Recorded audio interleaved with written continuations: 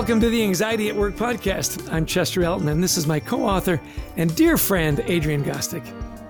Hi, everybody. We hope the time you're going to spend with us is going to remove the stigma of anxiety and mental health in your work and your life. With mental health experts selected from around the globe, we're going to give you ideas and tools to deal with anxiety at work.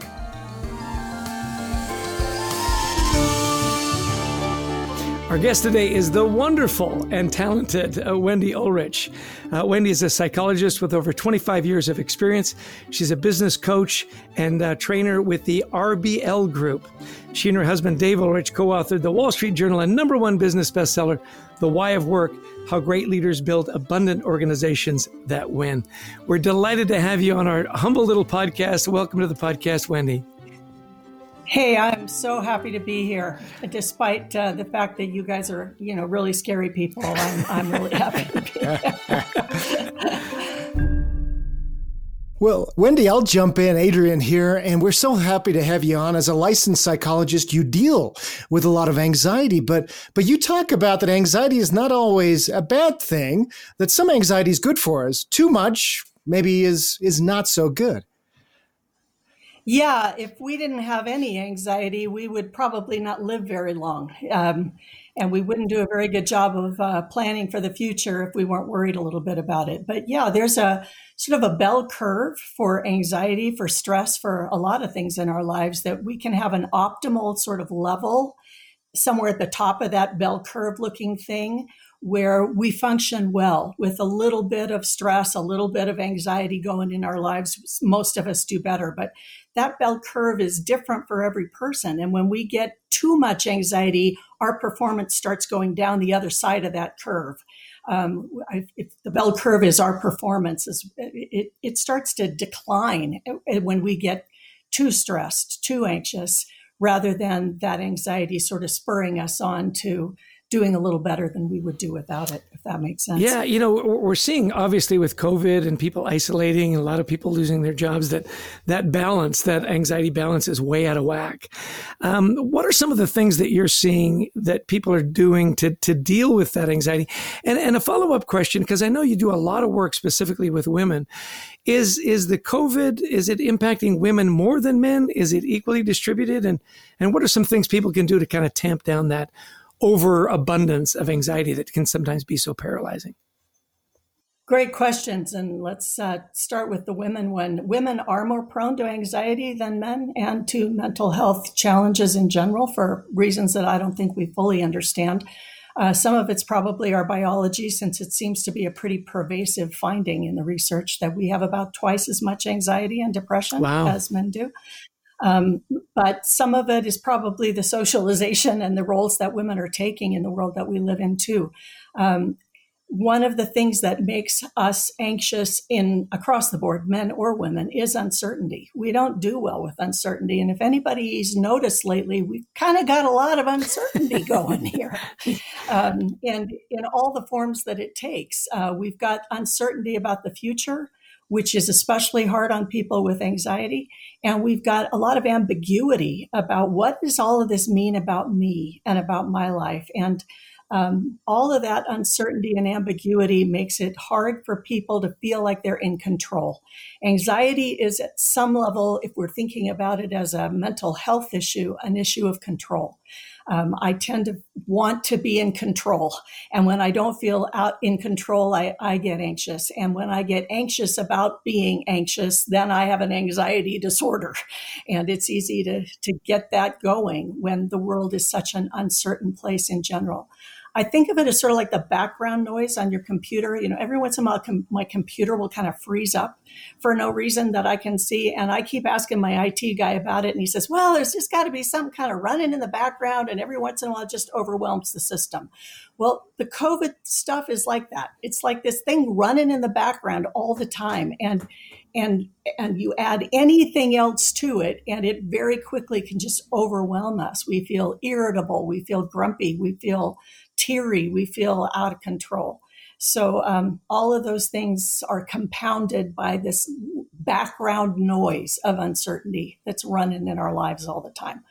Either of you ever get irritable? I don't think so, but everybody else I know. Never had an anxious moment in my life. It's remarkable, really. Yeah.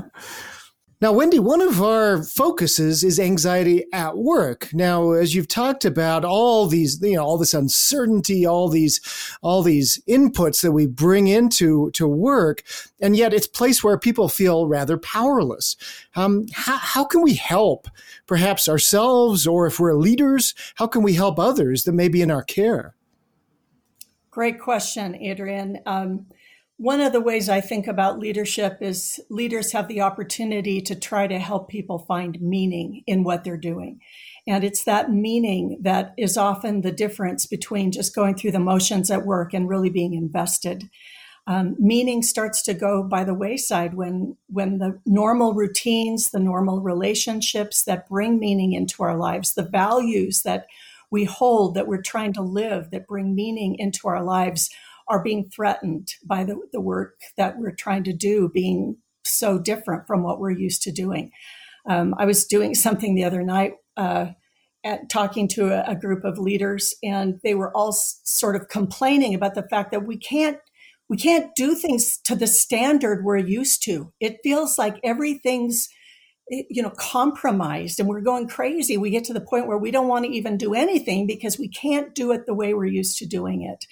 And I realized that is really a pervasive issue for a lot of us. We are having to constantly do things right now that we're not used to doing at standards we're not used to being okay with. If I'm on a Zoom call as opposed to standing up in front of a group and where I can really hear the audience and interact with them, it feels really hollow and kind of shallow at some level. The technical difficulties get in the way, and that's just my job. Right. I'm not used to being able to, I'm not used to not being able to do things at the standard I'm used to. Everybody's kind of facing a lot of that. We're either not doing things at the standard we're used to because we don't know how to do what we're having to do right now. It's a whole new ball game for us, or because we know what we're doing, but we can't get the people we need to do it. We're overwhelmed with too much to do in some businesses. So we've got all kinds of demands that have gone way up, but the resources haven't necessarily gone up to meet those demands. And that's one of the jobs of leaders, is to help bring the resources into play in people's lives. Meaning is a huge resource. If I can connect with the stories of how we're doing this in a way that makes me feel like, yeah, we're better than we think we are. It doesn't feel great, but we're being resilient. We're creating. We're doing new things. We're finding new approaches. We're helping real people solve real problems. That sense of meaning really brings a lot of hope and purpose to help us deal with the anxieties and the stresses that we're under. You said something there that was really important, and we did a lot of research on our new book, Anxiety at Work. The reason we're doing this podcast to help people take that stigma away at work. But this idea, we can't do it as good as we used to do. It's so different. One of our experiences, we love to present on stage. You and your husband, Dave, have presented on stage and do such brilliant work. And it's so funny when you're presenting virtually and you tell a joke, no one laughs. Like, they may be laughing, you can't hear them. And it's kind of like, hey, is this thing on? And so that change is so interesting. Now, so what are some of the tools? What are some of the helps that you've, as a psychologist? I mean, I know there's, take care of yourself first and then you can take care of others. But what are some of the things that, as a coach, that you tell executives, look, here are some things you can do that it doesn't have to be perfect. It doesn't have to be to that. So it can be good enough. And some of those ideas that help them get through that anxiety. Did that make any sense? I rambled there for a bit. Absolutely. Yeah. You don't get to hear us laughing, but Adrian and I are both giggling over here. Yeah, some of the work that Carol Dweck has done over the years on resilience and growth mindset is so helpful here, because we are all having to be resilient like crazy right now. And one of the things she, of course, discovered as she was trying to figure out what's the mindset behind resilience, is that the kids that she was giving hard problems to, who were suddenly feeling overwhelmed by the difficulty of the task, who felt like they were failing, began to withdraw into sort of a place of shame and hiding. And I don't want people to know that I'm not doing this well. So who can I blame? And this isn't important anyway, or finding excuses, or, leaning back from the task, looking out the window, all kinds of ways that we deal with feeling a little bit overwhelmed. And what she found was that the kids who were the most resilient were the ones who she was looking for what helps people be resilient in the face of failure. She said these kids didn't think they were failing. They just didn't even start out thinking that way about it. They didn't think they were failing because they thought they were learning. Wow. And so that's a great mindset for me to try to keep in my head. Now, I go through my day and it gets kind of out of my control. And that's a big challenge for women, I think, more than men. We go to perfectionism and control, not risk-taking and creativity when things get stressful, at least more readily. And so some of it is just reminding myself at the start of the day and reminding clients when they come in, okay, what changes for you if you are not failing, you're learning. And the way that you learn is you take risks and you try hard things. And as leaders, we want to support that risk taking. We want to remind the people that are working with us and for us, we're not failing here. As long as we're learning, we're not failing. So let's keep focusing on that. Let's not worry about getting it perfect. Let's worry about getting it right in terms of really helping people that we're trying to help and really doing the things we're trying to do. But if it's not perfect, great, let's learn and move forward. That's been a big one that I think has been helpful for a lot of people. It's certainly been helpful for me. I have some words written down on my desk that started being accumulated on my little notebook on my desk here when COVID started. And the very first one was slow down. And that's still the hardest one for me to hang on to. It came from a beautiful song by that title that someone sent to me that I just was so helpful for me to just remember, okay, stop, think, take a minute, breathe. What's the priority? Let me just reconnect with why I'm doing this. Let me just reconnect with who I am and what matters most to me right now. Because I get interrupted 1,000 times more right now than I have before for some reason that I haven't quite figured out thoroughly. But those interruptions really break up our efficiency. We, as you pointed out in your book, we're more likely to lose efficiency when we are constantly being interrupted. And yet that's kind of the nature of life for a lot of people right now. So just slowing down and being willing to just do it badly. My mother, you can fill in this blank. Your mother taught you if a thing is worth doing, it's worth doing. Well, you got it. And I've had to learn over the years that my mother was wrong. If a thing is worth doing, it's worth doing badly, while we learn to do it better and rather than not doing it at all. And in fact, the things that are most worth doing fall into that category. They're hard. If we could do them easily, they probably aren't worth doing. So slowing down enough to say, okay, take the risk. What's worth doing, even if I can't do it well right now, so that I can learn to do it better. And let's jump into the mess and not be afraid of the rawness and the messiness that we're all in right now. One of the things you sort of hinted around about it in there is what we look for, perhaps in others around us, whether they're teammates or, again, if I'm a leader, I'm looking for signs of anxiety in my people. In many cases, they're remote right now, and that's made things doubly difficult. I may not see the little twitch. I may not see the somebody withdrawing as much. How do we find those around us who may be needing help? Very good question. And the simplest answer I can think of is, how do I find that out? As a therapist, I ask people, so how's the anxiety for you right now?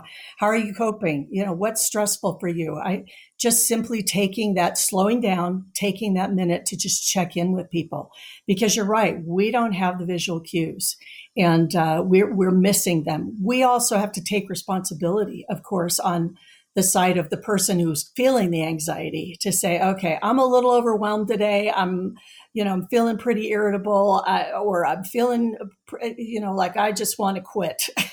But noticing in ourselves when we're feeling overloaded and being willing to communicate that. If you don't like the word anxiety, just say, okay, I've got too many things on my plate right now. Could you help me prioritize what matters most to you? Or I'm feeling like I got to take a break here for an hour and get my head back in the game.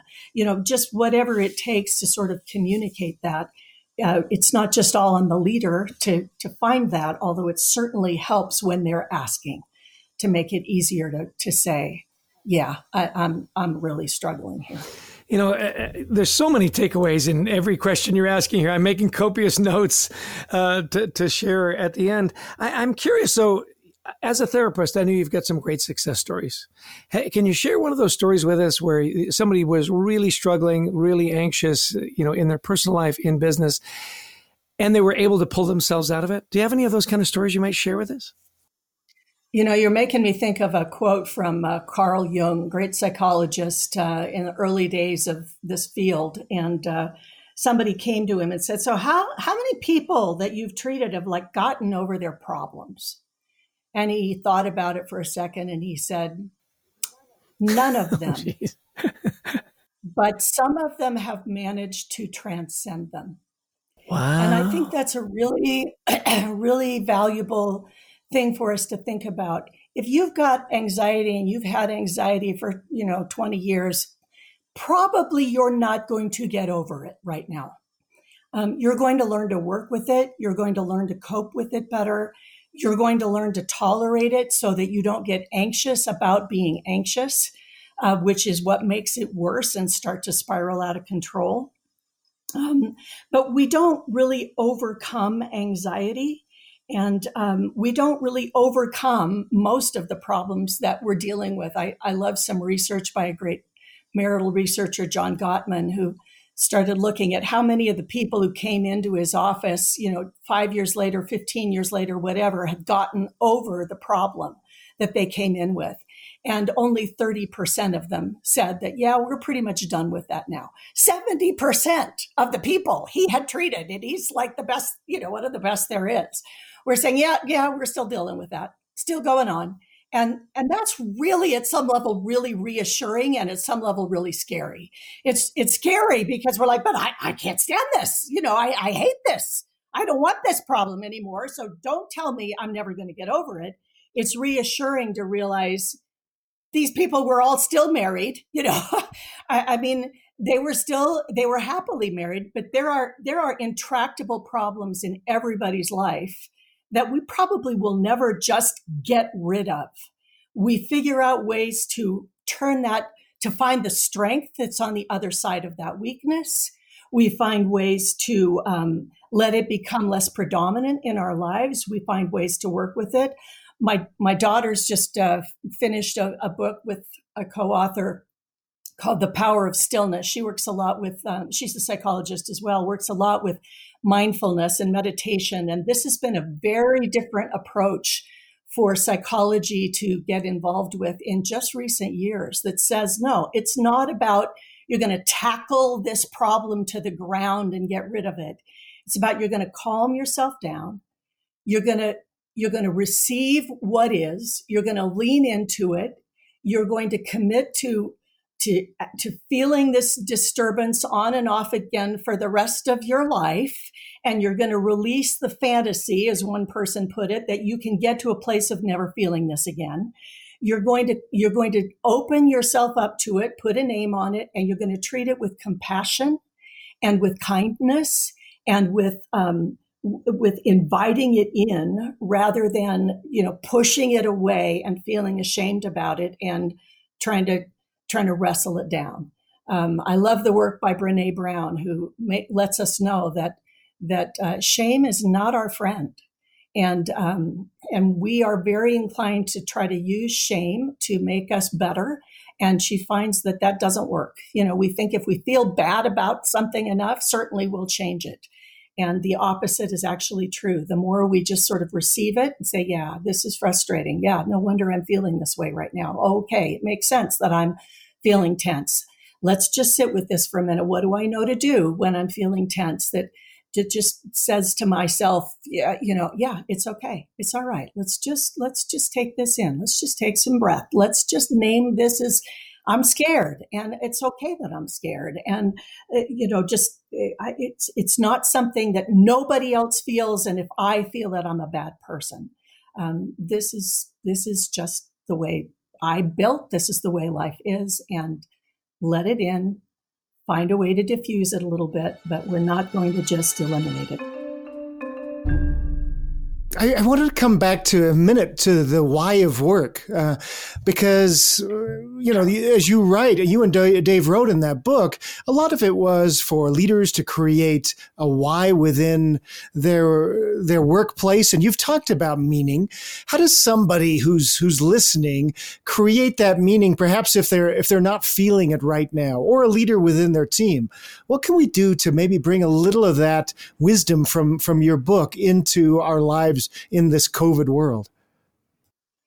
Staying focused on what matters most to us is the simple answer, I think, to that question. And there's some ways that we can define what it is that matters most to us. But for the big majority of us, relationships are really key to finding meaning in life. We find that the people who live the longest are the people who have the best relationships and the most quality of relationships. It's not necessarily a numbers game.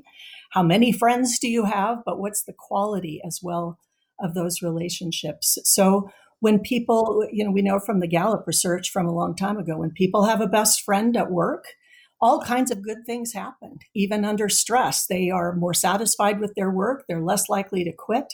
They're more creative. They get fewer complaints. They get in fewer accidents when they just have a friend at work. So creating the moments of connection, helping people make and respond to those little bids for connection, being willing to just stop by and say hello. I think Google right now is calling it moments that matter. Just creating these tiny little moments in the course of a day where somebody connects with me in a real way that feels like they're really present. They really care.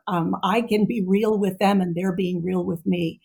Those relationships make a big difference. But no matter what's going on in our lives, when we tune into relationships, when we tune into gratitude, taking a moment to look at the beauty of the mountain, or being grateful that the water's cold and I can drink cold water out of a tap. I don't have to go haul it in from a river 2 miles away. Just those moments of gratitude and connection that remind me of the goodness in my life go a long way as well.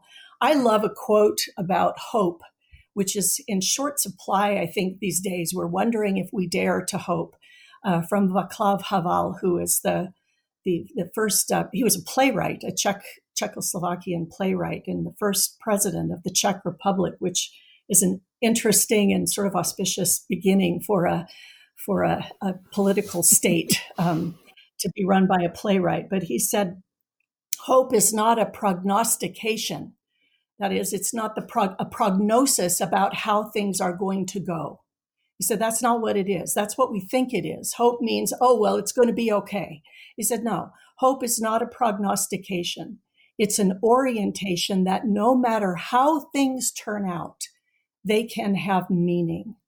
I love that. That is a deep statement to me that says no matter how bad it gets, no matter how disappointed I am, no matter how much of a struggle there may be for me, I can find the meaning in it. That is my unique capacity as a human animal, as opposed to another kind of an animal, is my ability to find meaning. And I find that meaning in connection, in gratitude, in living the values that matter to me, regardless of my circumstances. So I'll often ask people, so as you look back on this difficult time in your life, what would, and I never can figure out how to ask this question very well. I always have to say it about 3 times to get it communicated. But if you look back on this time, what would you have been doing that would allow you now, looking back on it later, to feel like, I did what mattered most to me.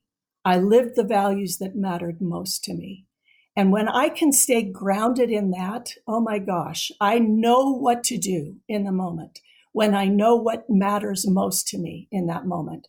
Somebody's mad at me, and if I forget my values, I react and I get angry back and I go to the least common denominator of my values. But if I can stay in tune with what matters most to me right now, and what matters most is that this person knows that I'm listening, that I'm respectful, that I'm on their side, that I want to understand, that I'm curious, that I'm compassionate with their feelings.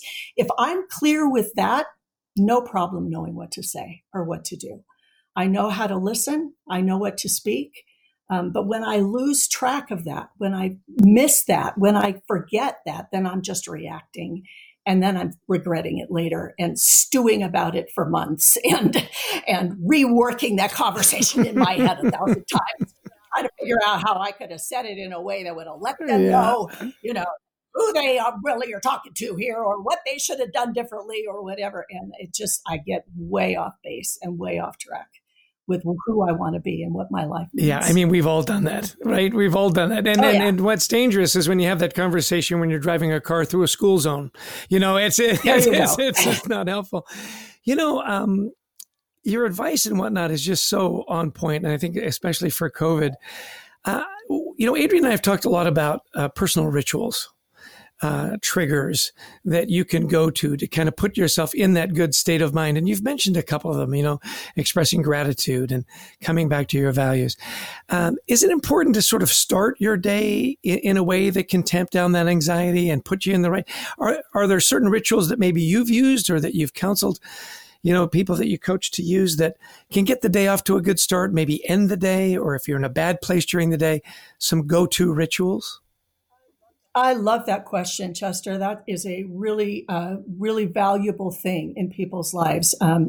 For depression or for anxiety, those little rituals, those little structures that we put on things that give us something to look forward to, that sort of ground us in who we are really, really valuable. And on the days when I get up and I am hitting the ground running because I stayed up till 2:00 in the morning and now it's 6:00 in the morning and I'm tired and the alarm goes off and I've pushed the button once and I've already lost it. And I'm running and I have not stopped to do the things that I know ground me. Those days don't tend to go very well. There are some rituals that I think are really valuable for people. Checking in with the people we love, checking in with God. If God is an important aspect of our identity and the meaning that we have in life. Spending some time prioritizing what's most important to me today, what's on my mind. I personally spend time in prayer every single morning that I don't have one of those days where I hit the ground running because I'm late and I've missed it. But I'm weird. I pray with a paper and pencil, because I'm not just reciting something. I am talking to somebody I believe is real, and I'm writing down the ideas that come into my mind. But even if prayer is not the way to do that for you, just taking a few minutes and thinking through the day, okay, what's most important to me? Where am I going to go with this? What ideas come to mind about that? What are the questions I want to be asking myself about how I proceed? Though that half hour that we spend just getting ourselves oriented to the day and thinking in a quiet place, making some notes about the ideas that come to mind can be extremely valuable. And at the end of the day, my typical approach is to spend just a few minutes simply in gratitude. One of my children likes the question, what was a happy surprise today? She said, when I ask myself that question, there's almost always a happy surprise when I stop and look at it. But other people will say, what am I grateful for? Who helped me today? And what allowed that help to come into my life today? Was it because they were kind or because I was open or because I said I needed something? And then they, what made that positive thing happen that I can learn from? Those little moments of just stopping and reflecting on the positive in our lives actually help retrain our brain that's getting so trained right now to look for what's wrong and scary and difficult. We begin to retrain that impulse to say, no, let's start looking for what's right, what's good, what feels loving and connecting, what I have to be grateful for, can I stop and remember for a moment Oh my gosh, I remember when I was in, that trip to India that I swore I would never go another day of my life without being grateful for fill in the blank. And here I am, I haven't even thought about it in months, and let me just regroup, remember how the goodness, not just the problems. Wendy, a quick follow up to that. I love your analogies that I went to India and I realized how blessed I was, and then how easy it is to forget that. I remember I went on a river trip with my older brother John, and here we were going down the Grand Canyon, and we had everything we needed in one backpack. And I remember thinking, gosh, could life be this simple? Is this really all I need? And I thought, yes, it is. And then I came back and my car needed to be serviced, and I had a nice car at the time, and they gave me a crappy car as a loaner. And immediately I forgot all about my life in a backpack. I mean, it happened that fast, And Yep. so I love your advice on reflect. Remember those moments and realize that, gosh, 99% of the world would trade places with you and me in a heartbeat, right? We really have a lot to be grateful for. Yeah, when my daughter was in a really stressful time in her life and she runs a little anxious, she had a sentence that she really found helpful to her, which was, all I have to do right now is, and fill in the blank. And she would break it down, which is a really big help for us. All I have to do right now is find the right bus. All I have to do right now is get the right money out of my purse for the bus. All I have to do right now is sit here and enjoy the countryside until it's time to get off the bus. And she would get her way through the day that way. And that's been really helpful to a lot of people to just break it down like that. But I found in doing that sometimes I can start to feel like, okay, all I have to do right now is, and I get that place. And so I've tried to add to that very helpful tool. Another one, which for me is what I get to do right now is go to the dentist. I hate the dentist, but I get to go to the dentist, which means my teeth will still be in my mouth by the end of my life. I have someone in my life who has spent years preparing to do that work for me. I have the money to go to the dentist, and instead of thinking about it as the dreaded thing, to think, I get to get in my car and drive. It's a crappy car, but it runs, and someone is fixing my car today, and I can afford that. And, so both of those questions can be helpful. The first one kind of breaking things down a little bit. Okay, I don't have to think about it all at once. But the second one, let me just focus on what's good about this thing, even this thing that I don't like, even this thing that's hard. But also just, what I get to do right now is I get to go for a walk all by myself in the mountains. Isn't this lovely? Even if it's only 10 minutes, it's, I get that little moment. I'm so grateful.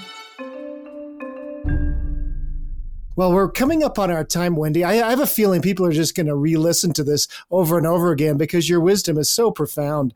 One of the things you mentioned earlier that I thought was so great was, don't be so hard on yourself. So I have one last question. I think it would be maybe about this idea, and you did tie it into this spiritual idea as well, and maybe the ideas around forgiveness.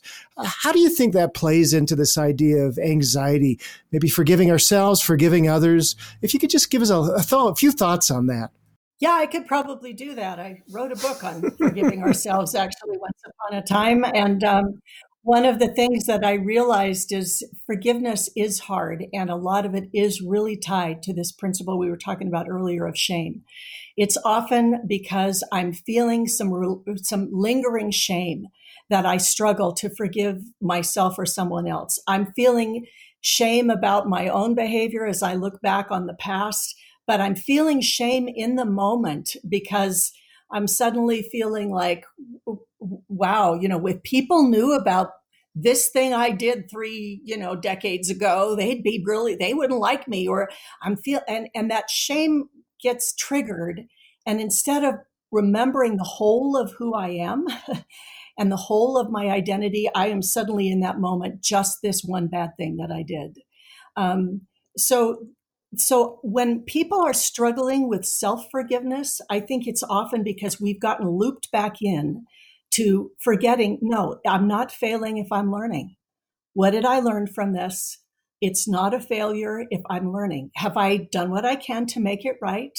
Yes, I have. Check. Have I apologized to the people and really tried to be empathic with the harm that I've caused? Yes, I have. Check. Am I living my values differently now? Yes, I have. Check. And if none of those are checked, then those give us places to go. But if they're kind of checked off and all I'm really worried about is I'm worried about what I think other people would think if they knew this about me. I'm not really worried about, has God forgiven me? I think he has. Or has my spouse forgiven me? Or is my child forgiven me? Hopefully we've repaired those relationships. I'm just worried about what other people would think. That's often for a lot of people, the thing that kind of gets us stuck in not forgiving ourselves. And I think by the same token, when we're ready to forgive someone else, have I really been willing to let them be weak and human, just like I'm asking to be weak and human? Or am I still in a place of defensiveness where I'm saying, no, if they're okay, then it makes it like it's my fault now. Or if I forgive them, then it means that what they did wasn't really bad. And neither one of those is acceptable to me. Well, maybe we need to figure out another way to look at it and say, yeah, that really hurt me. That was really painful. I really hated it. I hated everything about it, and it's really messed up my life. But I've done things that have probably messed up other people's lives. I am not willing to say it was okay, but I am willing to say, even if you're not at a place in your life yet where you can't even fully apologize to me because you're still stuck in shame, I don't need to be. I don't need to make it, it's either your fault or it's my fault. I can just say, yeah, we're all in this human mess together, and I can live my values here. And one of my values is I get to let people off the hook. Such great advice. You had so many great quotes, and I know this is a quote that and I thought it would be a great way to wrap up the show, from Russell M. Nelson, who recently said, counting our blessings is far better than recounting our problems. We dwell on those problems and those mistakes, and it always takes us to a bad place. Well, as we wrap up, we love to ask our guests, if there are three things that you wanted people to remember from this conversation that we're having today about anxiety at work and anxiety in your life, three things, well, what might those three things be? I'll go back to my list on my desk. Slow down. Give yourself time to reconnect with what your truest values are as you begin your day, or as you are in the middle of your day, or as you're facing a difficult obstacle or a challenge or relationship challenge in your day. Slow down. Treat yourself and others with curiosity and compassion. If we can get curious about others rather than assuming we've got all the answers or we understand exactly where they're coming from and they are wrong in where they're coming from, but if we can get curious about the things that are still kind of aren't making sense to us, and be compassionate with ourselves and others, I think that's a huge one. And realizing, we're not going to get rid of the uncertainty in our lives. It's being amplified right now, but we're not going to get rid of it. If the goal is to get rid of it, you're going to fail and fail and fail. If the goal is to get more tolerant of the uncertainty and the ambiguity in our lives and learn to work with it more gracefully, that's a better place to focus our attention. We are more resilient than we think. And often our anxiety goes back to some place in our childhood where something horrible happened and nobody was there to help us. We'll never be that vulnerable again. We have skills. We have survived. We know more than we think we do. And we can put our trust in our own capacity for resilience, not in our ability to prevent anything bad from ever happening again. Brilliant advice. And we are more resilient than we think. I love that, Wendy. Where can we learn more about your work? Where would you have people go to learn more about you? Well, the Why of Work is a good one. I run some little seminars from time to time, directed primarily for people of faith. But if people who are not of faith are willing to put up with the people of faith, then we can all do those together. A little group called 16 Stones. We've got a book out on forgiving ourselves, another one on habits of happiness that would be maybe of interest to some people. Well, listen, thanks so much for being on the show. We just love that your work is impacting so many people in a positive way, whether it's just finding happiness or meaning in their lives and making the workplace a little better.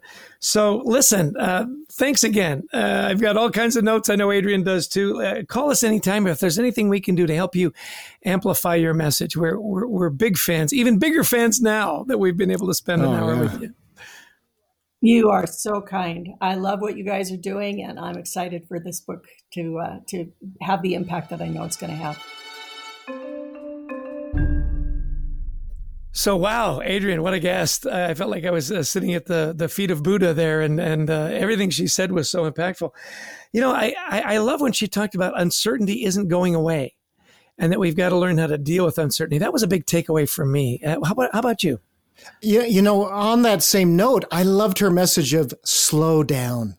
Know what your values are. Make sure you're not sort of doing something that's maybe in violation of your values in an effort to just get everything done in this pandemic. Yeah, I like that one too. Take a deep breath, just slow down. Another one that I wrote down is we're not failing, we're learning. Isn't that a great way to look at things? That kids, weren't failing, they were learning. They didn't think of it as failing. They thought of learning. That was a great takeaway for me. And I took the same one down. And what she said on top of that was, no matter how bad it gets, there's meaning in what's going on. And like you said, it's not a failure if I'm learning something. Yeah.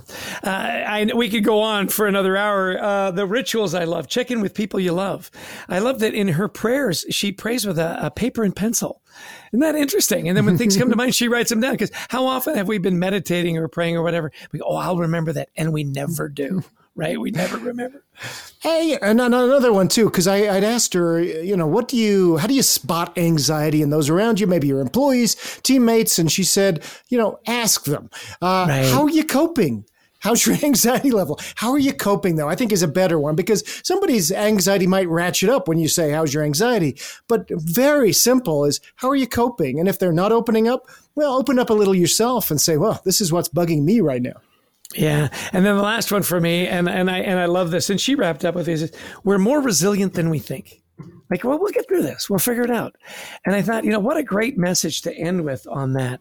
We are more resilient than we think. This too shall pass. Slow down. Take it easy.